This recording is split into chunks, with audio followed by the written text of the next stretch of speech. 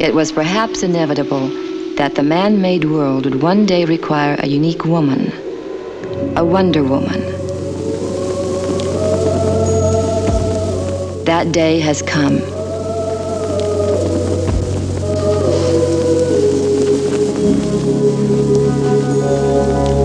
You are that unique woman, Diana. You will be the Wonder Woman. Wonder Woman! Wonder Woman!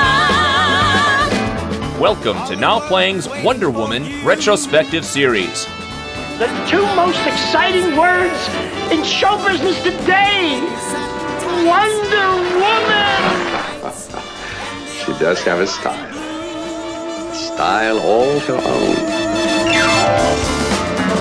Wonder Woman!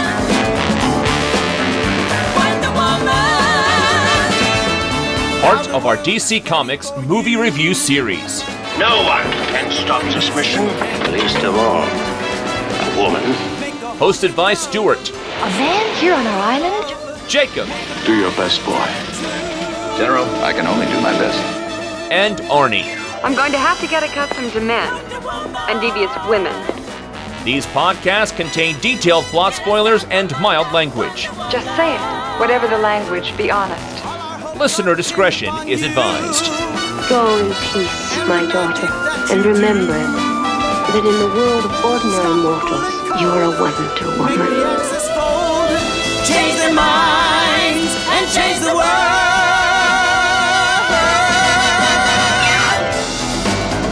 Wonder Woman! Wonder Woman! Today we're discussing Wonder Woman, starring Kathy Lee Crosby. Who? You guys don't follow tennis? Or remember her ads for Pepsodent? That's incredible that you guys don't know her. Mm-hmm, yeah. Kaz Garis, Charlene Holt, and Ricardo Montalban. Ah, there's the one that matters. Yeah. Directed by Vincent McEvedy. This is the Now Playing co-host who's filled with wonder, Arnie. Stuart from Paradise Island. And this is your host that's so totally captivating, Jacob. So here we are, Wonder Woman the movie, coming out in 2 weeks. People have been clamoring for Wonder Woman on the big screen. When Guardians of the Galaxy came out, there was that meme that went around that said Marvel can make a movie about a talking raccoon before DC can make a movie about a woman. Yeah, it's not just Wonder Woman, but Wonder Woman is, I think we can all agree, Marvel or DC, the most famous female superhero. And the fact that she's only been relegated to a 70s TV show, or I'm sorry, TV movies, as we'll be discussing in these next 2 weeks, is kind of strange. Yeah, I mean, I remember even a few years ago, I don't know if it's part of the Sony hacked emails or whatever, but they're saying, oh no, there's no way we could do it. People don't want a Wonder Woman movie. They don't want a female action hero, which is crazy because at least with the DC mythology, there is the Trinity, Superman, Batman, and Wonder Woman, like top 3 character, and like you said, top female superhero. Yeah, but you gotta look at female superheroes on screen. God knows we reviewed them. Tank Girl, Catwoman, Elektra. Okay, but look at something like Alien and Ripley. There have been tough women that have been in great films. Black Widow is probably one of my favorites in the Marvel Universe. I do think that certain actresses can pull it off. Scarlett tried recently with Ghost in the Shell, and it didn't go so well, at least in this country. I do think there's a stigma about women in action movies, and sometimes it's the script, and sometimes it's just the audience. I think with superheroes, you're specifically going for a trope. And one thing we called out that I kept in mind when watching these Wonder Woman movies we're going to be reviewing before the new one is, did they Benjamin Bratt the men in it? Which is often you have the strong woman surrounded by a whole bunch of buffoons that makes none of them look better. It does not make her look stronger to have these idiots all around her. Don't be talking about Steve Trevor that way. He's awesome. Hey, we've seen a preview of the Wonder Woman we're going to get from Batman v Superman, and I'm guessing a lot of people would say she was the best thing about that, and she was surrounded by dumb men, Superman and Batman,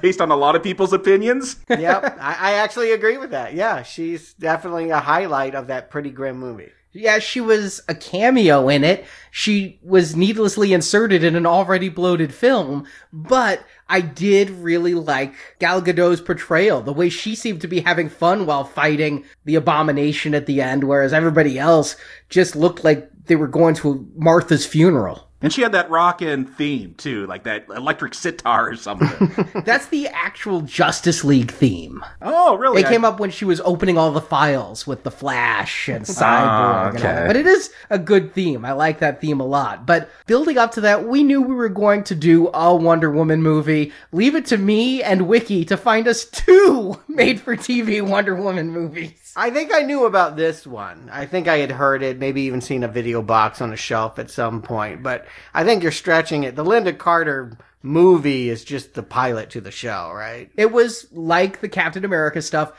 A pilot made only, aired as a movie of the week. For both of these, this week's and next week's, movie of the weeks, judge the ratings, and then determine if they actually go to series. Just like the Captain America and Spider-Man and Incredible Hulk stuff. And in fact, the one we're talking about next week, the Linda Carter one, aired about a year before the real first season. It aired in the fall. They did 2 one-hour episodes in spring, and then the next year it really started, and they call a span of 2 full years 1 season now because they only put out 3 episodes the first year. So these are both TV movies. I already have you guys whipped into doing them. I no longer have to research if these were aired in Turkey theaters. Yeah.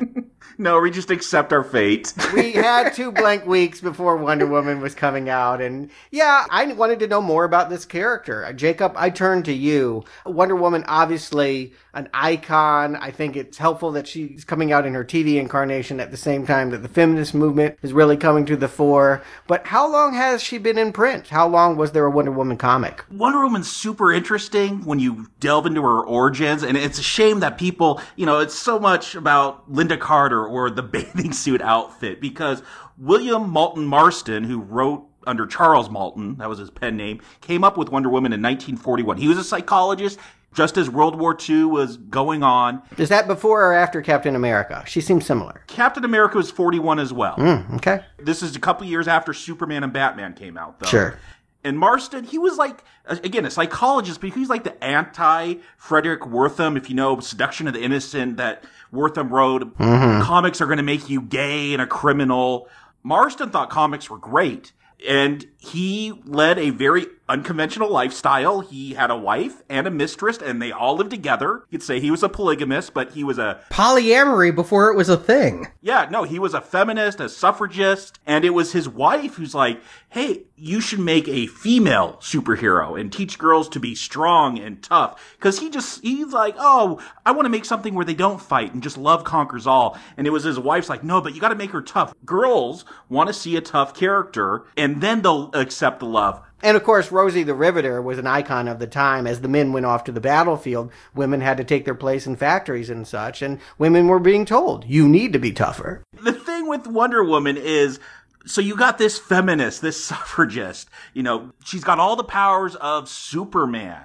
She's got her lasso of truth. Coincidentally, Marston invented the lie detector. Wow. But there's a lot of kink in Wonder Woman. A lot of people being tied up, an island of just women. Read into that what you will. Yeah, well, the Greeks did that too.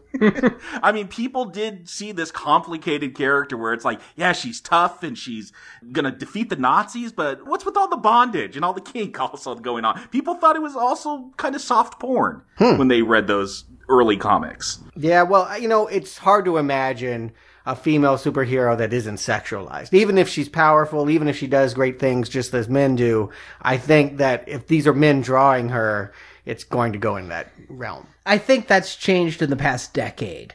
I think that there is a specific movement of feminists in comics that are trying to downplay that. And I think that's going both ways. I would say that the males are sexualized as well. I think everybody is a physical ideal, and if you choose to see that as sexualized or not, you're going to see the men all have big muscles and wear spandex outfits, and so the women have curvy bodies and wear spandex outfits. I think that's definitely been downplayed. Marvel has recently redesigned most of their character outfits to be, for lack of a better word, a little more dowdy. And gender change too. Like Wonder Woman now would be played by like a black man. If it was Marvel, yes. Hulk is Asian, Thor is female, Spider-Man is black and Asian. Isn't Iron Man a black teenage girl now? Yes. Some of that seems like desperation. Some of that seems like political correctness. But some of it seems like, yeah, it's kind of neat. Once you have a character that's kind of run through its paces, it's kind of fun to reinvent. But this is classic Wonder Woman we're talking about. This version that's in the 40s. Is that what we're getting in these movies? This Kathy Lee Crosby Wonder Woman in 1974, one of the things DC, they're always comics, they're always messing with their characters, but they did in the 70s depower Wonder Woman, and she was just like an international super spy, and that's what was going on in the comics when this TV film went into production, and I think we'll talk about that because I don't see a whole lot of superpowers in this film. I was reading that on Wiki, Jacob, when I was researching this.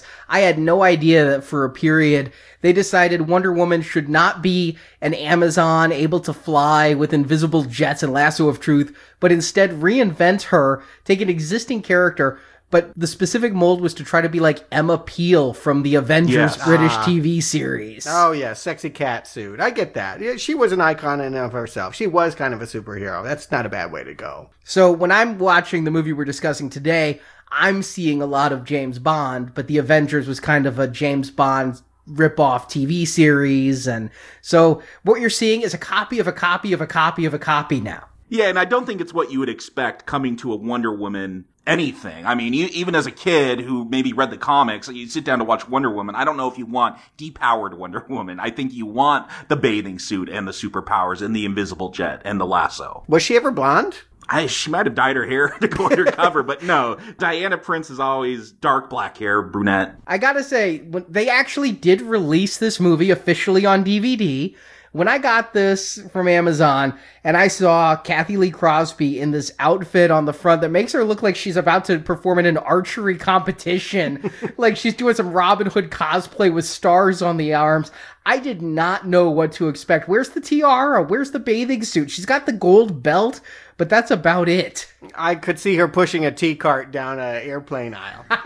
And see, I was thinking Evel Knievel. I'm like, cool, maybe we'll get some dirt bike action in this. You do. Yeah, true. Yeah, I wouldn't call it action. We get a dirt bike, though. This was actually, though, not the first attempt to bring live-action Wonder Woman to the screen. It was not the successful attempt either. That's next week's. But Batman 66, such a huge success. We talked about that with the Batman series. It became a phenomenon.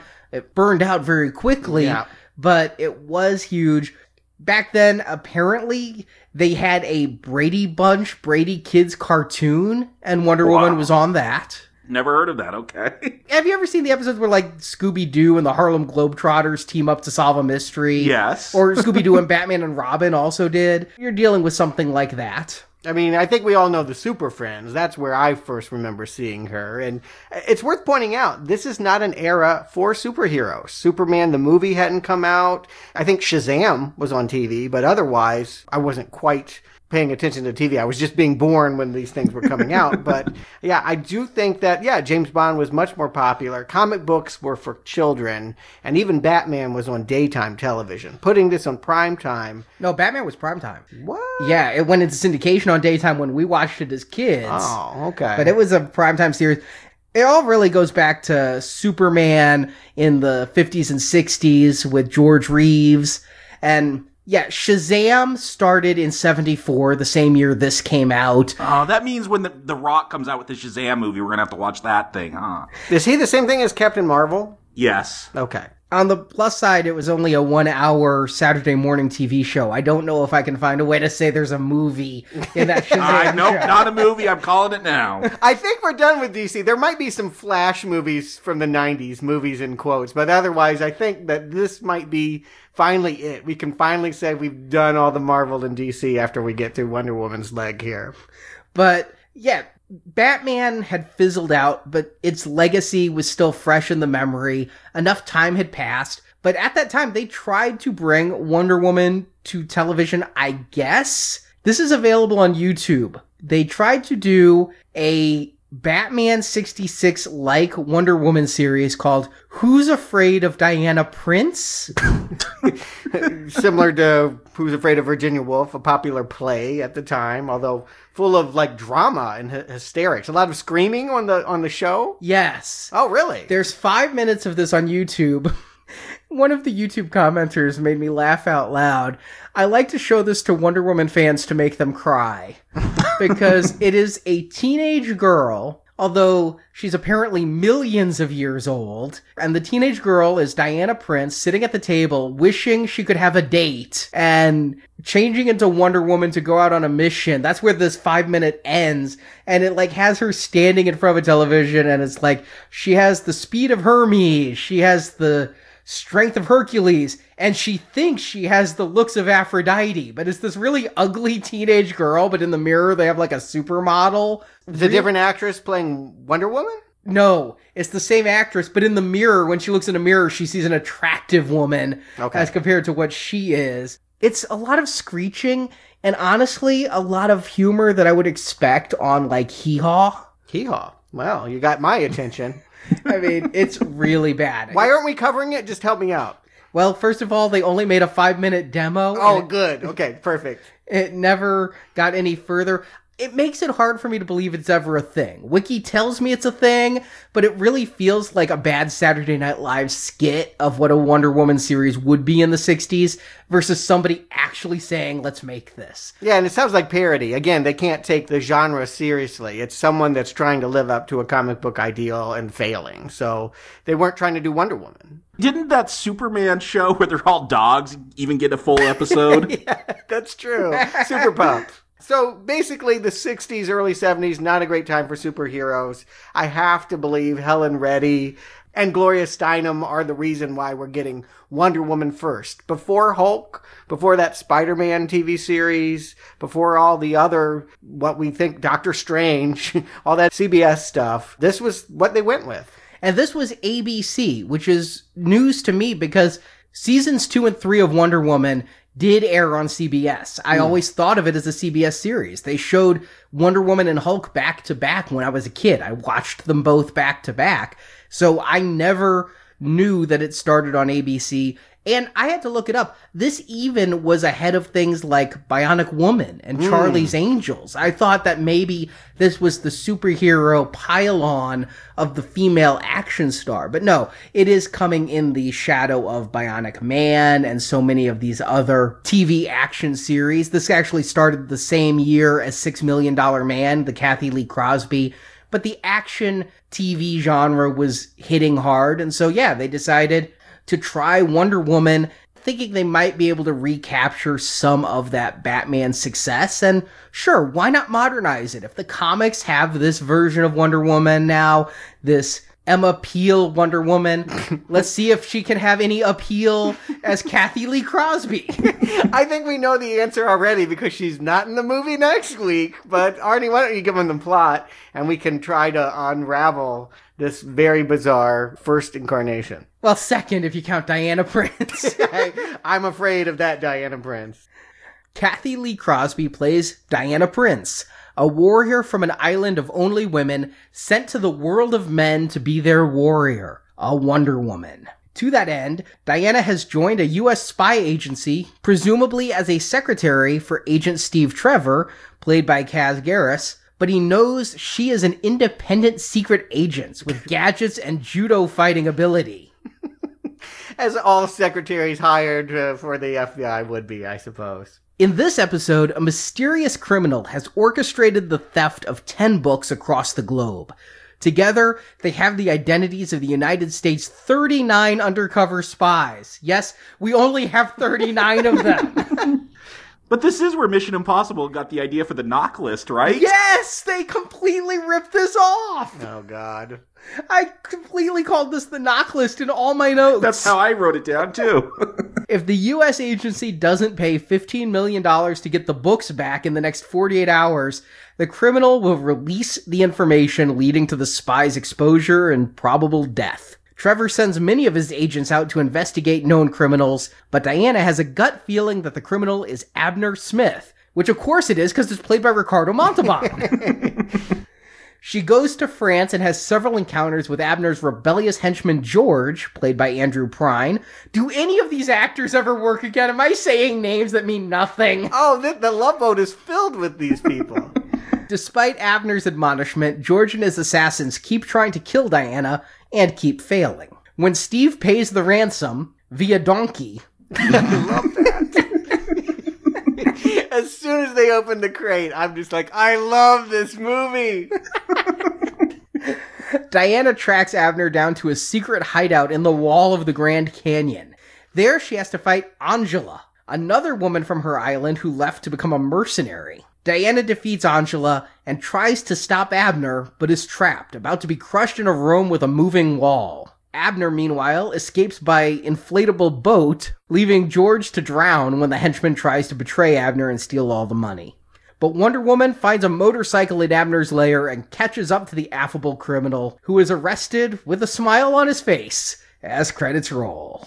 Okay, I'm trying to imagine myself in the 70s, being who I am, someone that didn't read comics, didn't watch comic book movies, turning on my TV and experiencing this cold. If I didn't know this was a comic book character, and if I hadn't seen that iconic suit, I wouldn't know what to make of this island that she comes from. I've got to say, they spend very little time setting up who Diana Prince is, her powers. I don't think we even get a name for her island. I only know what's going on with her backstory because I know the comic. I mean, there is so much Vaseline on that lens when they're Paradise Island. I said they would never be able to use it again. They just have to throw that one out and buy a new lens for the next shoot because it's making Sybil Shepherd look at it and go, damn, that's a lot of fuzz. Yeah, we get that it's this gauzy island. You might think it's Fantasy Island, except Ricardo's not here. It's all women, and they really like to clink bracelets, which I feel like is a euphemism for something going on. I didn't know if that was intentional, like we're going to draw a lot of attention to this, or did it just on the set they made a lot of noise and they couldn't afford to do some looping. And so, those bracelets made a lot of noise, but this is for television, so who cares? Yeah. I would assume this is heaven or some astral plane or something. I don't think I would understand that this is an island somewhere in, the Atlantic. Can I admit something embarrassing? I always thought Wonder Woman came from South America because she was an Amazon. Right. The Amazon River. Right. I didn't know that the Amazons were Greek. They're Greek, and they live on Paradise Island, which, is kind of this hidden island that's surrounded by, at least in the comics, or some of the comics I read, surrounded by, these giant sea creature shark-like things to stop people from coming there. Yeah, because I watched the 2009 animated Wonder Woman movie, and I was all confused about why she was fighting Ares, the god of war. I'm like, what does an Amazonian, South American jungle woman have to do with the god of war? But it turns out the true Amazons are a offshoot of Greek myth, and they were great archers, and they actually would amputate a breast so that they could shoot better, and Amazon, somehow translated from Greek, is with one breast. Think of Wonder Woman as Thor. There's a whole, real mythology. Thor's got Norse mythology. She's got Greek mythology. She'll run into Zeus or, Ares, the god of war. Yeah, that was news to me when I thought she was hailing from Rio de Janeiro. Yeah. Don't be too embarrassed, because that was always a source of confusion, too. I don't even think when I watched this show, I knew where the Amazon was. So I wouldn't even know it was South America. But I did not understand its connection to Greek myth. It makes a lot of sense. She's very similar to Elektra in that way, then, I guess. But we don't get a lot on the island. We actually start off with what looks like the world's biggest library theft. Across the globe, in Rio, in Paris, in Berlin, military people are stealing a red and a blue book. Gotta have both. It looks, honestly, like a Bible. It's got a volume 1 and a volume 2 with Roman numerals. One's the Old Testament, one's the New Testament. Yeah, we're told that this is the way of disseminating the information so that it's not in one place to be stolen. If you spread it out and scatter it this much, no one will ever be able to mount an operation to collect it all. Although it looks very easy here. You just put on a soldier uniform, and when no one's looking, you open a safe. Or a piano, or a desk. I mean, knowing where these books are must have been some kind of mounted plan, but I don't understand why they have these huge tomes if there's only 39 agents and there's 10 books, so that's less than 2 agents per book. Not to mention it's hardback. How current could this be? It's like when you buy encyclopedias. I mean, after a while, the information's not good anymore. I have to believe the one in the piano is not going to tell you everything you need to know about where the agents are that day. Because the whole premise of this is they've stolen this book to blackmail the U.S. government. The idea is that we're going to pay for that information to not fall into bad hands. But they also only connect with these 39 agents every 3 days. Every 72 hours, they call in. This theft happened right when they were calling in, I guess. So now there's 48 hours before the government pays. And if they don't, then it's 24 hours of them being burned. Yeah, so I felt like if they could only stall this terrorist for 24 hours, that would be a pretty easy thing to do. Like, if they could just be like, oh, the check's in the mail. It'll be there one extra day. The donkey got lost. Here's my question. I know inflation's a thing, and Austin Powers, the whole joke is like $1 million doesn't mean anything today, but $15 million for the U.S. government? I mean, I just recently watched the original Taking of Pelham 123, and $1 million was like a big deal for a ransom in that film, so I guess that was a lot then, but $15 million seemed like a small amount for the government to pay to save all its secret agents. Yeah, our entire operation. That calculates to almost $80 million in today's money. Okay, that's still nothing to our government. Yeah, when you look at funding for, it's outrageous that it would be this low. And that there would only be 39, and that most of the bulk of the work here falls on the secretary of the guy who's their boss. I think it's awfully naive. Now, again, keep in mind when this is coming out. This is the early 70s. Bond has had its peak, and we're entering the Roger Moore years. Live and Let Die's around this time. Mission Impossible had been big on television. So a lot of spy shows out there, but it's incredibly naive to think there are only 39 spies in the entire world during the Cold War.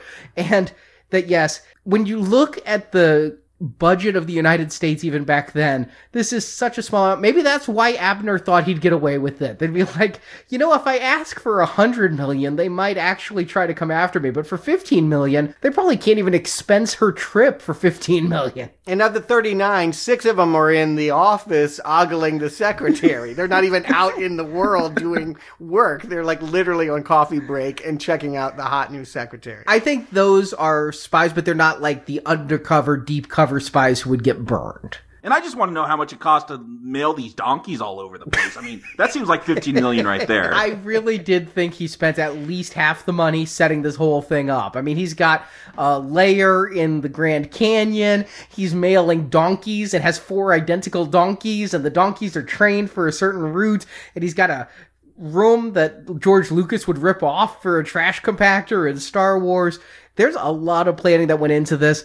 If I was a terrorist, I wouldn't get out of bed for $15 million, let alone do all Abner does. And he was going to split it among a whole lot of guys. Keep in mind, these books were stolen by 5 different men. All of these men were going to get in on the gig in addition to George, the 2 assassins, and Abner. So that's 15 million split 9 ways if George hadn't been ambitious. And in one of the very early scenes, we see he has Cass and Joey.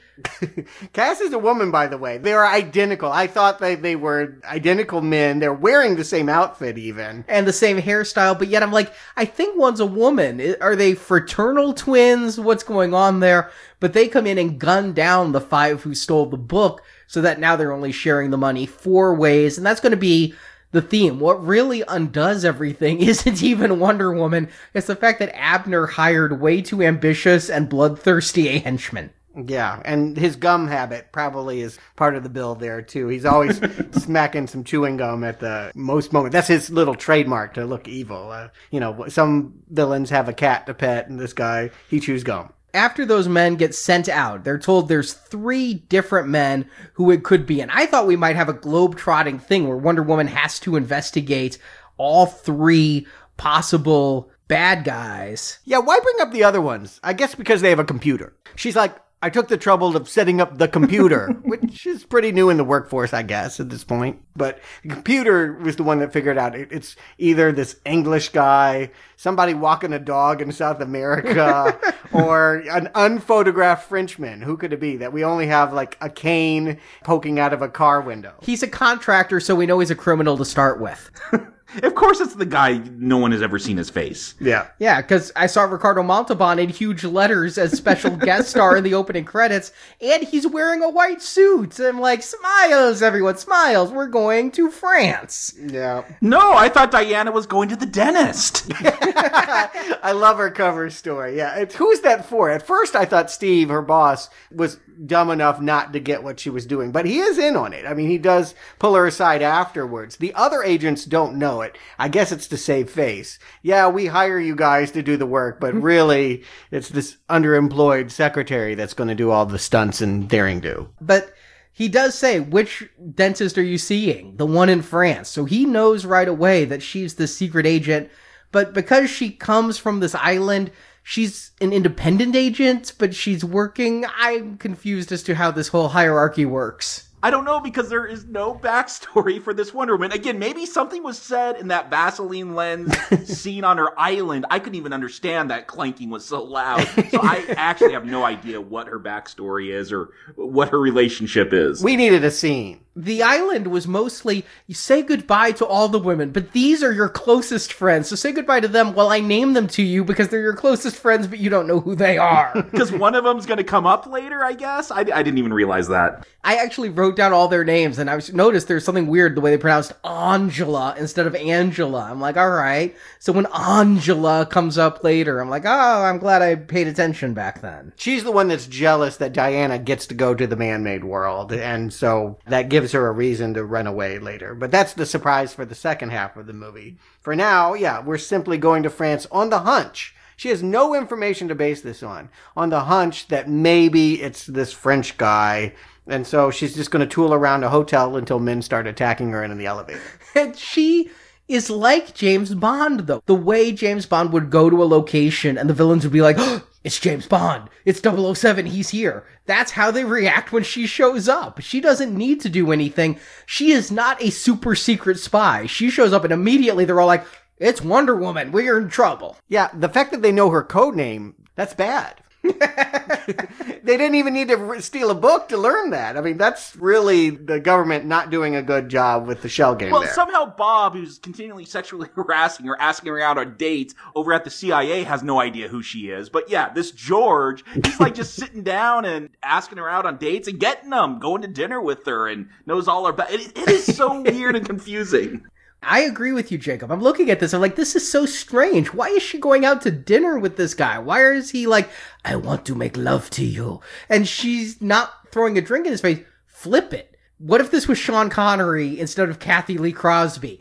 And he was going out with Octopussy or one of them, Pussy Galore, then we'd all go with it. That's exactly what they're playing here. I go with James Bond because he has a backstory that has set that up. Like, that is the character that's been established. I'm thinking Wonder Woman, comics, this is something totally different, and they don't even establish that she's just a super spy female James Bond. But that's your baggage that you're bringing too. No, it's this baggage that they don't give her a backstory. That is this TV show's baggage. But what baggage she has, that beautiful blue, she's a whole bunch of luggage she brings in that hotel room, and I guess it's for all of her bracelets. She has a whole array of different bracelets for different things. That's her tool of the trade, is that she will use the right bracelet for the right job. And you got to remember too, also during this time, just culturally, women going to singles bars was relatively new. Prior to that, prior to the women's movement, the idea was women got married early and they didn't really date around. The idea that there's a single career woman that's out alone at night and going to a bar was pretty revolutionary in and of itself. That would be something wondrous to see in 1974. I guess I saw that in the 60s in media in the 70s, so it didn't feel revolutionary to me, but you're right. Perhaps a attractive woman in a pantsuit alone in France is a big deal at this time. But yes, when she then goes to call Steve Trevor, and George, I guess he's upset that he got turned down. He tries to run her down with a car. Yeah, she has to go to a payphone booth because her room is bugged. Mm-hmm. But she's able to use her gymnastics to get out. But I definitely thought like Spider-Man with a spider tracer when she takes one of her bracelets and puts it on top of the car and the other bracelet's a tracer. I'm like, okay, we're not in Wonder Woman at all. we are going to definitely have these spy gadgets and everything else. Here's my issue. Whatever we're in, James Bond, Wonder Woman, Spider-Man, whatever you want to call this, I've got some 4-letter words I could use. Crap is tripping off the lips. Yes, but this is not exciting. These cliffhangers that they end before every commercial, like a car coming at her, and she's just gonna jump out of the way and throw a bracelet on it. Okay, but Jacob, I've been rewatching Knight Rider and A-Team. These things are on reruns at a lot of stations now. I just have them on for noise. Every single commercial break cliffhanger is like this. This is TV. But are they this substandard? Like, are the resolutions this substandard in Knight Rider? They really are. Like, somebody walks into a room and Michael Knight's like, oh my god, it's him! And then when you come back from the commercial break, the guy doesn't even recognize Michael Knight. I mean, they are really, oh my god, they're shooting at us! And then you come back from the commercial break, oh, we're in a bulletproof car. Well, that's TV's problem. I'm not going to give this a pass because Knight Rider isn't very good either. And just to have a different take on it, I found all of this rather amusing. I mean, it is so bad. Even Roger Moore at his corniest isn't doing some of the silly things that she's being asked to do by jumping up on the awning and, tracing it back to the mansion with the electrified fence. I don't think I ever understood why she couldn't jump things. To me, I really associate Wonder Woman with being able to leap tall buildings with a single bound. And, that's Superman. Yeah, I mean, but her too. Wonder Woman can fly, at least in the comic. I think I was confusing her with Bionic Woman, who had those bionic legs that would go... But she couldn't jump a building, but she could jump a fence. Yeah, she could have jumped this electric fence. She could have gotten out of some of these scenarios. She didn't need jewelry to do the work. What was weirding me out is that she, at this house, gets a call from Abner, and Ricardo Montalban has a car phone. We don't see him. It's worth pointing out. It's always, we haven't, they're holding his face off until the climax. It's like he's Wilson from Home Improvement. It's literally a piece of the car's paneling is blocking his face. We see his hand, we see his cigar, we see his white suit, we hear his voice. We know it's you, Khan. Just show us your face. But this is their Blofeld. I mean, down to the white suit, right? This is going to improve once he does show his face. I wish we got there a lot sooner, just because here's an actor with some personality, finally. But again, resolution to this electrified fence, she basically unplugs the electricity. Like, this is bad. Like, this is the dumbest resolution. But it's so good. I mean, define bad. I mean, I'm laughing. I'm being entertained. I'm not entertained by this, no. Oh, really? See, I definitely think that I was not prone to like this one because I saw this woman as an imposter, a failed attempt. Kathy Lee Crosby, she's no Linda Carter. And indeed, she's not. She doesn't look like her. And I guess we'll discuss that next week. But I do feel like just the absurdity of what she's being asked to go through and the fact that she's keeping a straight face is its own form of camp entertainment. Yeah, I can see that. I just think this is such a stereotype of the Bond that when she goes back to her hotel room and George is waiting there with Cass and Joey, and her way out of it, again, they have the commercial break and we get the stripes, right? It's almost like a weird French flag that comes across and then it comes back. And how does she get out of it? Judo chop! And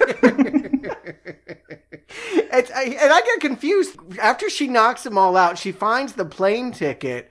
I thought that was like she just used that ticket to get on, but no, later she mentions she has an invisible jet. It's an invisible scene. We actually never see her in the jet. We never see it. She just shows up and they're like, how did she get here so fast? And I'm confused because I don't know where they even are at this point. To me, my memory of Wonder Woman from my childhood is she always had an invisible jet. On Super Friends, invisible jet. I now know in comics she could fly, but I've always thought she just had this invisible plane.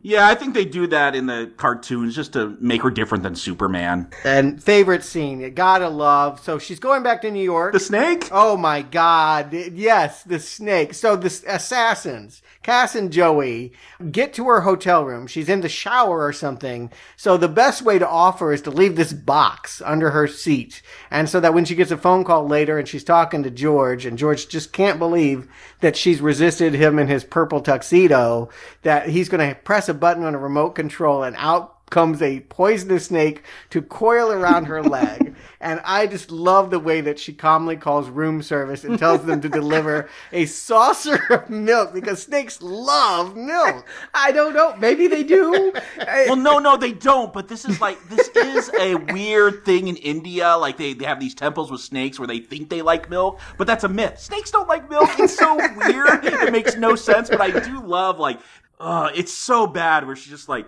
and there's a extra tip in it for him if he gets here in 1 minute, and take your shoes off before you walk.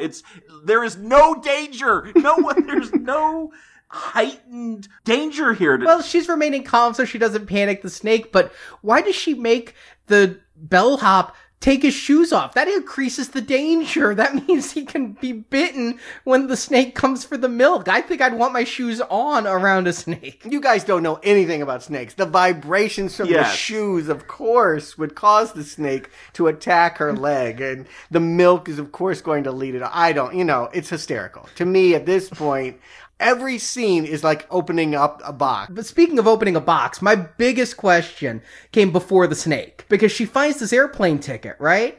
And then we cut to Steve Trevor and some unknown army general with a giant crate. They're like, is it a bomb? What is it? And I'm thinking this is what she found, like, the airline tickets for. They open it, it's a donkey. And I'm like, did she send them a donkey as a signal? It's all okay. I have got these plane tickets because she just vanquished the bad guys. So what's going on with the donkey? I had to wait a good 20 minutes for that answer. But I thought it was a signal from Diana to Steve that everything was under control. It's a Burrow case, They do all these tests on it to try to determine if it's a bomb. They didn't hear the thing growing, in the box. It didn't make any sounds. Yes, the U.S. government can't tell the difference between a donkey and a bomb. This is not a good world that Diana Prince is trying to save us from. But then she's visited by one of her friends who I can't recognize because there's not enough Vaseline on the lens in this scene.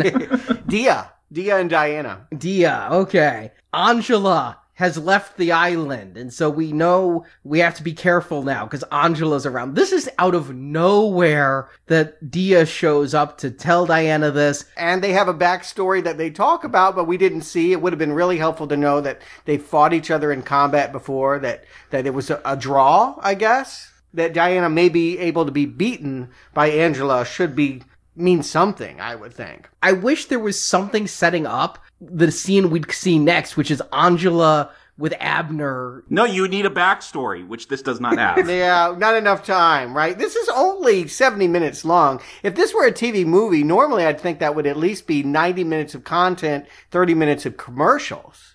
I'm thinking both of these were aired as 90 minutes because back then you got 50 minutes of television out of an hour, counting credits. And so if you have 75 minutes here, I think that's a 90-minute block of time, and then you still show different strokes or whatever you had on after. But like you say, at 75 minutes, this is pretty fleet, because as soon as she shows up, we're going to reach the climax, and the climax is all about the donkey. Yes, covered in ultraviolet spray so they could track it. Poor Steve, yeah. His whole scene is he and the guy hitting on Diana earlier are going to outfit with fake money, or it's not fake money, it's money that has been marked. Unmarked. No, it's marked. They say that he's too smart so they don't mark it. Oh, okay. All right. But it's also filled with tear gas. So he'll just have stinging eyes, but he'll get away with the money? Well, I think they think that they can track the donkey, the tear gas will slow Abner down, and then they can rush in and apprehend him. They didn't know Abner's going to give this donkey a bath later on. And the donkey is so smart, they take him out of the truck, say a few words in Spanish, pop him on the butt, and then he knows the route. He's better than Uber. Yeah, he's better than the assassins, Cass and Joey, who are being knocked out by Wonder Woman. The contingency plan, of course, Steve wants her there in the background. Should this go wrong, and how could it? Yes, indeed, Wonder Woman is going to come and save their ass. Follow this donkey. How does she get behind them? It's like they have sniper rifles at her. We see her outdoors, and then the very next moment she pops up behind them. I have no idea how she got there. Yeah, I'm more confused by the scene in which she gets in a trap she wasn't expecting. Nobody would. Multicolored oatmeal is coming down from the walls, and the walls are also closing in, and there may be poison smoke. There's like 3 things going on in that room, and I don't understand any of it. The melting walls were so psychedelic. I'm like, this should have been on TV 5 years earlier during the big mushroom and acid hippie days. What is going on? But yeah, the burrow goes into there. They shine a bunch of lights on it. I'm feeling bad for the poor donkey that's having to undergo all this. He's standing on some platform. Then the walls start melting as she walks up to it and picks a big rock off of it. I think it's cement because it turns hard in her hand. It's goop when she scoops it off the wall. It's not acidic because it looks like it's like smoking and would melt flesh, but it does end up turning into a rock that she tries to use to break the window, and she ends up just kicking in the window. I don't know. Yeah, she just punches her way out. Again, dumb resolution. There's no tension here. I like that she had to use the wall to kick her way out. And I like the fact that this is 3 years before Star Wars, so this trash compactor room here was a very novel idea back then that wasn't done a million times. But yeah, there's the smoking wall that I think is acid. I think something's happening to make the wall dissolve. I can't read what's going on. All I know is it looks like an icy thing with all the different syrups because it's got the 3 different colors. It does look delicious. Yes, I agree. I want to point out, director of this had done a lot of Disney, a lot of Herbie movies. The screenwriter of this did a lot of blaxploitation. He wrote Shaft. All campy things, all things that predicate on ridiculous plot turns. I think we're being asked to think of this with tongue-in-cheek. I wouldn't call this a comedy, but I think they're comfortable with the idea that this is absurd. I know I am. See, and I don't see this as camp. I see this as lazy. They're taking the easiest way out. I don't see the camp. I see it's... Oh, you don't see the camp. I just don't see this as, when I think camp and superheroes, as Batman 66. It's not that approach. No. It's just badly written and badly produced and badly filmed. Yeah, there's no Adam West here to underline the absurdity. Yeah. Kathy Lee Crosby is playing it straight. Yeah, and it's just riding that line where it's certainly laughable, but is it in on the joke? I don't know. It's certainly winking, but James Bond also liked to wink. So we get this scene now where Diana loses the donkey because there are 4 donkeys. They're so clever. Smarter than the filmmakers of these donkeys. And yeah, I'd pay $50 to see this rematch here with Angela. Angela. I'm sorry, she spells it really funky. Sometimes I'll read it and be like, what is her name? I had to look it up because I did it phonetically. I look at your notes. I'm like, Aunt Jemima? What are you putting in this note? Yeah, Angela and Diana are going to go at it here with javelin, kendo stick, something or other. Wait. You're selling the short. Wonder Woman in her Evel Knievel outfit rides up on a donkey to fight them. Because she knows which donkey's the right one, because didn't you know, like, all their hooves are like fingerprints? I think that's bullcrap. I don't think that's a real thing. Just like snakes like in milk. I'll go with it. You know what? I will go with that. But it is kind of funny the way she arrives on the right donkey with the money. But now they're going to go at it in the worst choreographed fight I have seen in a long time, where they're pointing these sticks and slamming them together, and it's so bad. You talk about George Lucas and the trash compactor. I'm thinking the Star Wars kid. If you're familiar with that meme. You're right. Angela has even his facial expression as she goes spinning that thing around. That is great. I don't know what that means, but my point of reference is Battle of the Network Stars, which I hear is making a comeback. But the networks used to have these Olympic competitions where you would see your favorite stars like Gary Coleman and Webster would go at it in a pool or something. And this definitely feels like, Bionic Woman versus their Wonder Woman. And there are no winners here. It's a silly fight, but I guess I'm enjoying the silliness of it. I'm actually the more that it goes wrong here, the better time I'm having with Wonder Woman. I wish Angela had a cool outfit like Wonder Woman does. Instead, she's just, I don't know, is that mauve that she's wearing? It's a very 70s suit, but she's going to come back. If this was picked up to series, she is allowed to live. She's allowed to escape. She is bested in combat. She asks Diana to take her life, and Diana's like, no, you just have to tell me where Abner's base is and your debt is paid. And she's like, you know as well as I that we will face each other again, and if I win, I will take your life. Well, Network exec says you won't face each other again, but I think this was set up that she'd come back like mid-season as a big bad. Of course, yeah. And I am a little curious to know why they rejected this Wonder Woman, but still made more with a different actress. You're wondering why they rejected this? You've seen it. Yeah, I can understand canceling it. I don't understand why it would make another Wonder Woman, though. Well, we'll talk about that next week. We still have Ricardo Montalban's big reveal to discuss. Because while Wonder Woman was doing this, George and the donkey went to the Grand Canyon. And again, this is such a James Bond lair. In fact, I'm surprised James Bond villains have never had a lair in the Grand Canyon. Being in the wall of the Grand Canyon is awesome. It's up there with being in the Arctic and being on an island of a volcano. It's a pretty long walk. I think they were in a New Mexico ghost town, dude. To get to the Grand Canyon is, poor donkey. That's a different state. Yeah, I mean, there's a lot of hoof prints to follow. But now we get the tete-a-tete between Abner and Wonder Woman. And my God, Abner's the nicest criminal ever. He's like, come on in, have a drink. It's not poison. Let's chat, you and I. I'm so happy you're here. Why don't you just take the books? I'll just take the money and we're good. That's fair. And here's what I love. I don't know if Wonder Woman is actually charmed by him or just loves rubbing it in George's face how unattractive he is to her. That she would flirt more with his boss and be repulsed by every attempt that he made to hit on her. I mean, he's vowed at this point that he's going to kill her the next time he sees her. He's done with the courtship. And Ricardo is just, you feel like they could get married at the end of this. Yeah, it is Ricardo Montalban. Like, I am glad that he finally reveals himself and gets some face time. I do love the moment he's like, I need to know, how did you beat me, by an hour? And I'm just thinking, the invisible plane, boss, the invisible plane. And I just love his reaction where he's like, of course the whole prints are different. That's how you knew the simplest of things. Yeah. If it wasn't Ricardo Montalban, I'd be suffering. Yeah. But I haven't had this much fun with a TV movie bad guy since Christopher Lee was in Captain America 2. I just think good casting of bad guys is key here. Absolutely. And which is to say that if there were more episodes, it wouldn't hold this quality. A lot of this is the absurdity of the plotting and the joy of discovering, finally seeing, giving screen time to the man they've kept off camera for so long, who is chewing up all of the scenery.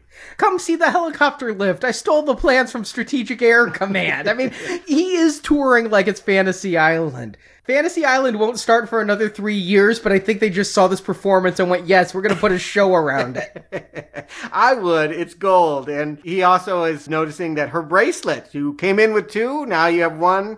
Boom goes the chopper. And off now screen. I thought she killed everybody. I'm like, oh my God, you blew up the chopper. Cass and Joey were in there. Some unnamed helicopter technician was in there. You just killed them all, Wonder Woman. I'd be cool with that. I mean, it's kind of badass, but now he's got to get away on an inflatable canoe, which the fact that the final chase is between motorcycle versus inflatable canoe is just, again, the comedy does not end. I lived in Florida, and once upon a time during a hurricane, across the Caloosahatchee River came one of these inflatable rafts to my backyard, and I roped it up.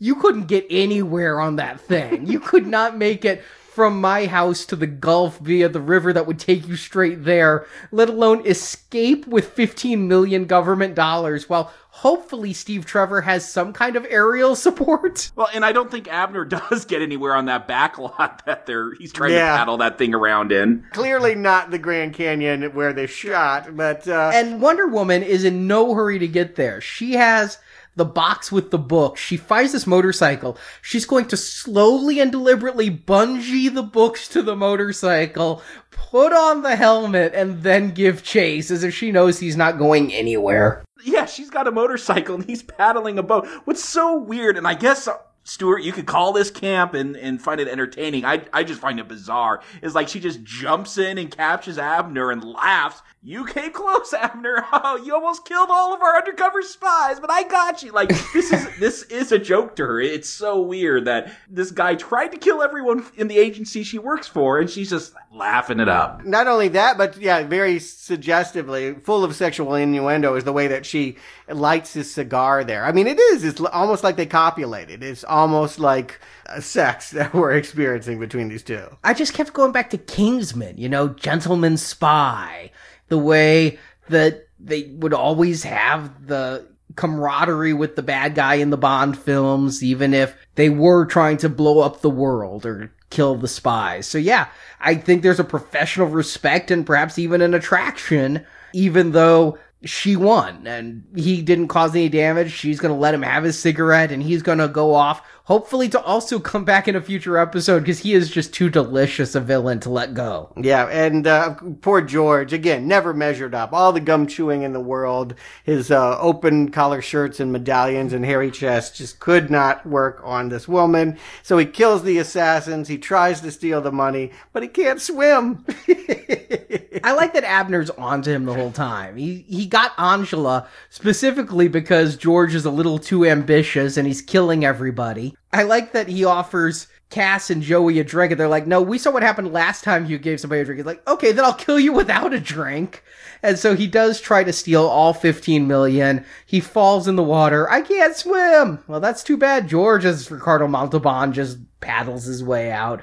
I don't know that we've seen the end of him either. We don't see any bodies other than the ones George leaves behind him. But none of these characters would come back. When we return next week, we have a totally new Wonder Woman, a totally new series. But how satisfied with that are you? Jacob, Stewart, would you recommend or would you watch this Wonder Woman? Jacob. I am very satisfied that the show got canceled. It's not coming back. No, I would not watch this Wonder Woman. Unless Montalban is going to be in every episode, because that's the one thing I did enjoy, just because he does ham it up. Kathy Lee Crosby, I guess a tennis player you're telling me, and sold some Pepsodent. She seems bored to me throughout most of this. Like, as Abner is like telling her the plot, she looks bored. As she's sitting there with the snake wrapped around her, she looks bored. I feel like if you're trying to compare this to James Bond, like Sean Connery, there's a cool suaveness about him. You know, he's gonna have a cocked eyebrow as the bellhop feeds some milk to the snake. Kathy Lee Crosby, I mean, she is no Wonder Woman. She is not a wonder. I say stay away from this, not recommend. Stewart. Oh, and for a contrary point of view, I'm going to paraphrase Ricardo Montalban. Wonder Woman, I love you. I mean, this thing is hysterical. Don't get me wrong. This is terrible. Would I watch the show? Absolutely not. It deserves to be canceled. They were smart not to continue in this route. But through its failures, what we have dubbed the Brown Arrow, the so bad it's come around and been good, I definitely feel like this compares favorably with Catwoman. I mean, I definitely feel like this is a good time. And honestly, yeah, Kathy Lee Crosby is not into this role, but I do wonder if she's any worse than Farrah Fawcett Majors or some of those Charlie Angels that we would get later. I mean, I think this is par for the course for 70s entertainment. So if you have a love for retro, maybe not a love for the comic book character, you're going to have a good time. That's where I'm sitting too. I just was watching this and I'm like, this is a bad Wonder Woman episode. This is really bad Wonder Woman. But for a television Mission Impossible James Bond, I saw so many worse Bond films as part of that Bond retrospective, most of which did star Roger Moore and came out around this time. I mean, this is tons better than Moonraker. Which also has a killer snake in it. That is true.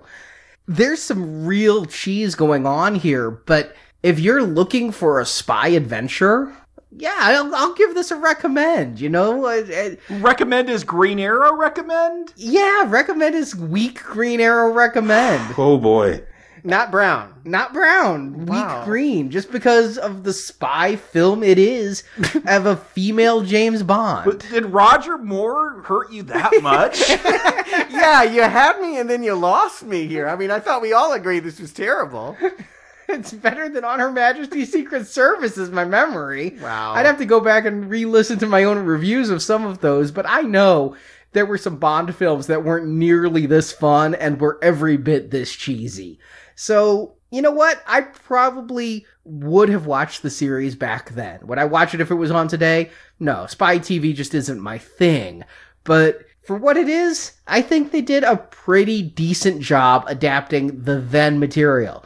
Of course, if you come here and you want the Wonder Woman that was iconic even back then, the Wonder Woman who was going to show up on Super Friends and all of that, you're not getting that here. That's not what this is. The worst thing about this series is that it was named Wonder Woman. If it had just been named Secret Agent Woman, it might have gone over better. Agreed. But then we probably wouldn't have watched it. That is true. And Kathy Lee Crosby might be known for something more than toothpaste. But that is it for this week. Next week, they try again 1 year later. They said the ratings for this were respectable, but not wondrous. And so they didn't put this to series, but they weren't completely dismissing the fact that Wonder Woman could be a series. So 1 year later, they try again. They'd actually get it right this time with Linda Carter. We're going to be talking about that next Tuesday, Totally Free Tuesday. In the meantime, we have 2 bonus episodes coming out.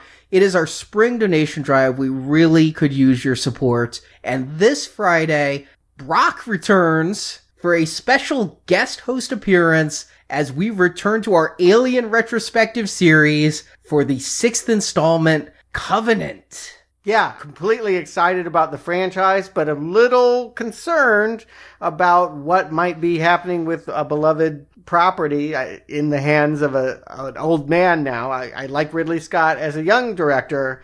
What's he going to do with, it feels like Fantasy Island with an alien. I don't know. But yeah, I'm looking forward to hanging out with Arnie and Brock and figuring out whatever the hell this new Prometheus sequel is. So that will be out on Friday for donors. If you donated for Alien back in the day, or if you got our DVD-ROM set, you're getting this show already. If you didn't, it will be available as an individual episode on our Podbean page, or you can donate to our show. We really hope you will. At the gold level, you will get all 5 Pirates of the Caribbean episodes, 4 of which are out. The 5th comes next week, plus all 6 Alien films. Or you can go gold for $40 or more and also get 9 Planet of the Apes films as we do War for Planet of the Apes coming this July. Or you can go even higher or go to nowpeakingpodcast.com, because also this past weekend saw the return of Twin Peaks on Showtime. And Stuart, Jacob, and I have a new weekly show because we don't do enough weekly shows. I know, I can't believe all the goodness that's coming to me this past weekend, but yes, Alien coming back and Twin Peaks coming back within such a short time span. I know, Peakers, you gotta want to talk about what happened this past Sunday. I do. I hope you can join us in Now Peaking. I hope you followed us through the entire series. You can hear the pilot for free, but if you are as excited as I am, there's a lot to discuss. It's like 1992 all over again when we had Firewalk with Me and Alien 3 at the same time. Hopefully it's not exactly that. Yeah, that's not a very good thing. Your support keeps our show going. We'd really appreciate it. You can find all the details, all the links at nowplayingpodcast.com/donate. And then we'll be back on Totally Free Tuesday next week with the new original Wonder Woman, that paradoxical title. Isn't that a joke in Spinal Tap? So thank you for listening to Now Playing. We'll change your mind and change the world.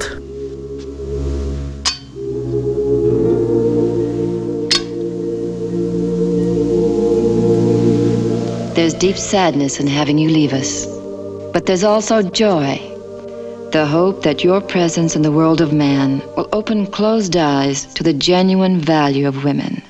That you'll never lose the sensitivity that is our real strength.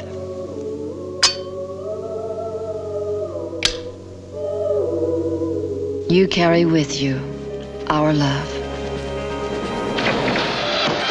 Thank you for listening to this episode of Now Playing's Wonder Woman Retrospective Series. We hope you've enjoyed the show.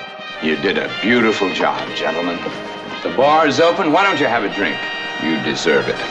Be sure to go to nowplayingpodcast.com to hear reviews of all the DC Comics movies, including Batman, The Dark Knight, Man of Steel, the entire Superman series, Catwoman, Watchmen, League of Extraordinary Gentlemen, and much more. What's your story, lady? Story? Well, I know a few myths, but... Oh, a Joker, huh? You can also find reviews of other comic-based movies like The Avengers, Spider-Man, Hellboy, Men in Black, Kick-Ass, Howard the Duck, and Kingsman. Violence and mayhem. That's so gauche. For more movie review podcasts, visit the NowPlayingPodcast.com archives. There you'll find hundreds of film reviews, including Die Hard, the Jason Bourne series, the James Bond films, Machete, Blade Runner, and more. And come back each week for another new movie review. We'll be together again. Soon. Now Playing relies on listener support to keep operating. For our podcast's 10th anniversary, we have released over 150 donation podcasts through our Podbean page. Available there are series like The Matrix, the Quentin Tarantino films, Planet of the Apes, Jurassic Park, Aliens, and Pirates of the Caribbean. Links to our Podbean page are available from nowplayingpodcast.com. How much? Name your own price. 50. You're on. You can also join our Podbean crowdfunding campaign to help our show grow. Backers of $10 or more will receive exclusive bonus podcast reviews, including Hook and The Warriors. That seems fair. If this was a normal business transaction, Mr. Smith, it would be. You can also donate to us directly using PayPal. Details can be found by clicking the banner at the top of our website, nowplayingpodcast.com. Well, apparently I do need money to survive here. And lots of it. Do you know that a good steak dinner costs over $1 these days? It's disgusting. Also at nowplayingpodcast.com/book, you can order Now Playing's film review collection, Underrated Movies We Recommend. This book has 125 reviews about films you probably haven't seen, but you should. Some things in this world worth learning to like. Want to take part in the discussion? Join the Now Playing hosts at our forums, where you and other listeners can give your thoughts on this movie review. The links to our forums are at nowplayingpodcast.com. Shall I pick you up? I brought your trunk. That's very thoughtful, George, but I'd just as soon meet you there. Try not to be late. You can also follow Now Playing on Google+, Facebook, and Twitter. There, the hosts post new episode announcements, movie reviews, and contests where you can win movies and soundtracks. I sincerely wish we might have spent more time together. You can also help out Now Playing by leaving us a 5-star review on iTunes. A link to Now Playing's iTunes listing can be found at nowplayingpodcast.com.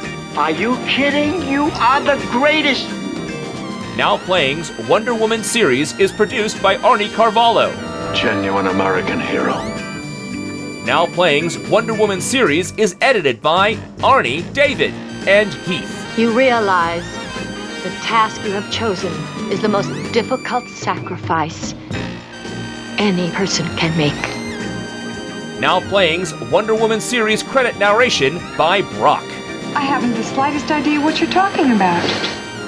This podcast has not been prepared, approved, or licensed by any entity that created or produced the Wonder Woman films or TV series. Now Playing is an independent review podcast with no affiliation with any company involved in the publishing, creating, or distribution of these films or soundtracks. All audio clips and music used are the intellectual property of their respective copyright holders, and no infringement is intended. You've had a very long and dry trip. The opinions expressed on Now Playing are those of the individual hosts and may not reflect the opinion of Venganza Media Incorporated. But surely, some men can be trusted. Now Playing is a Venganza Media production, copyright 2017, all rights reserved, and no part of this show may be reproduced, repurposed, or redistributed without the written permission of Venganza Media Incorporated. Wonder Woman, I love you.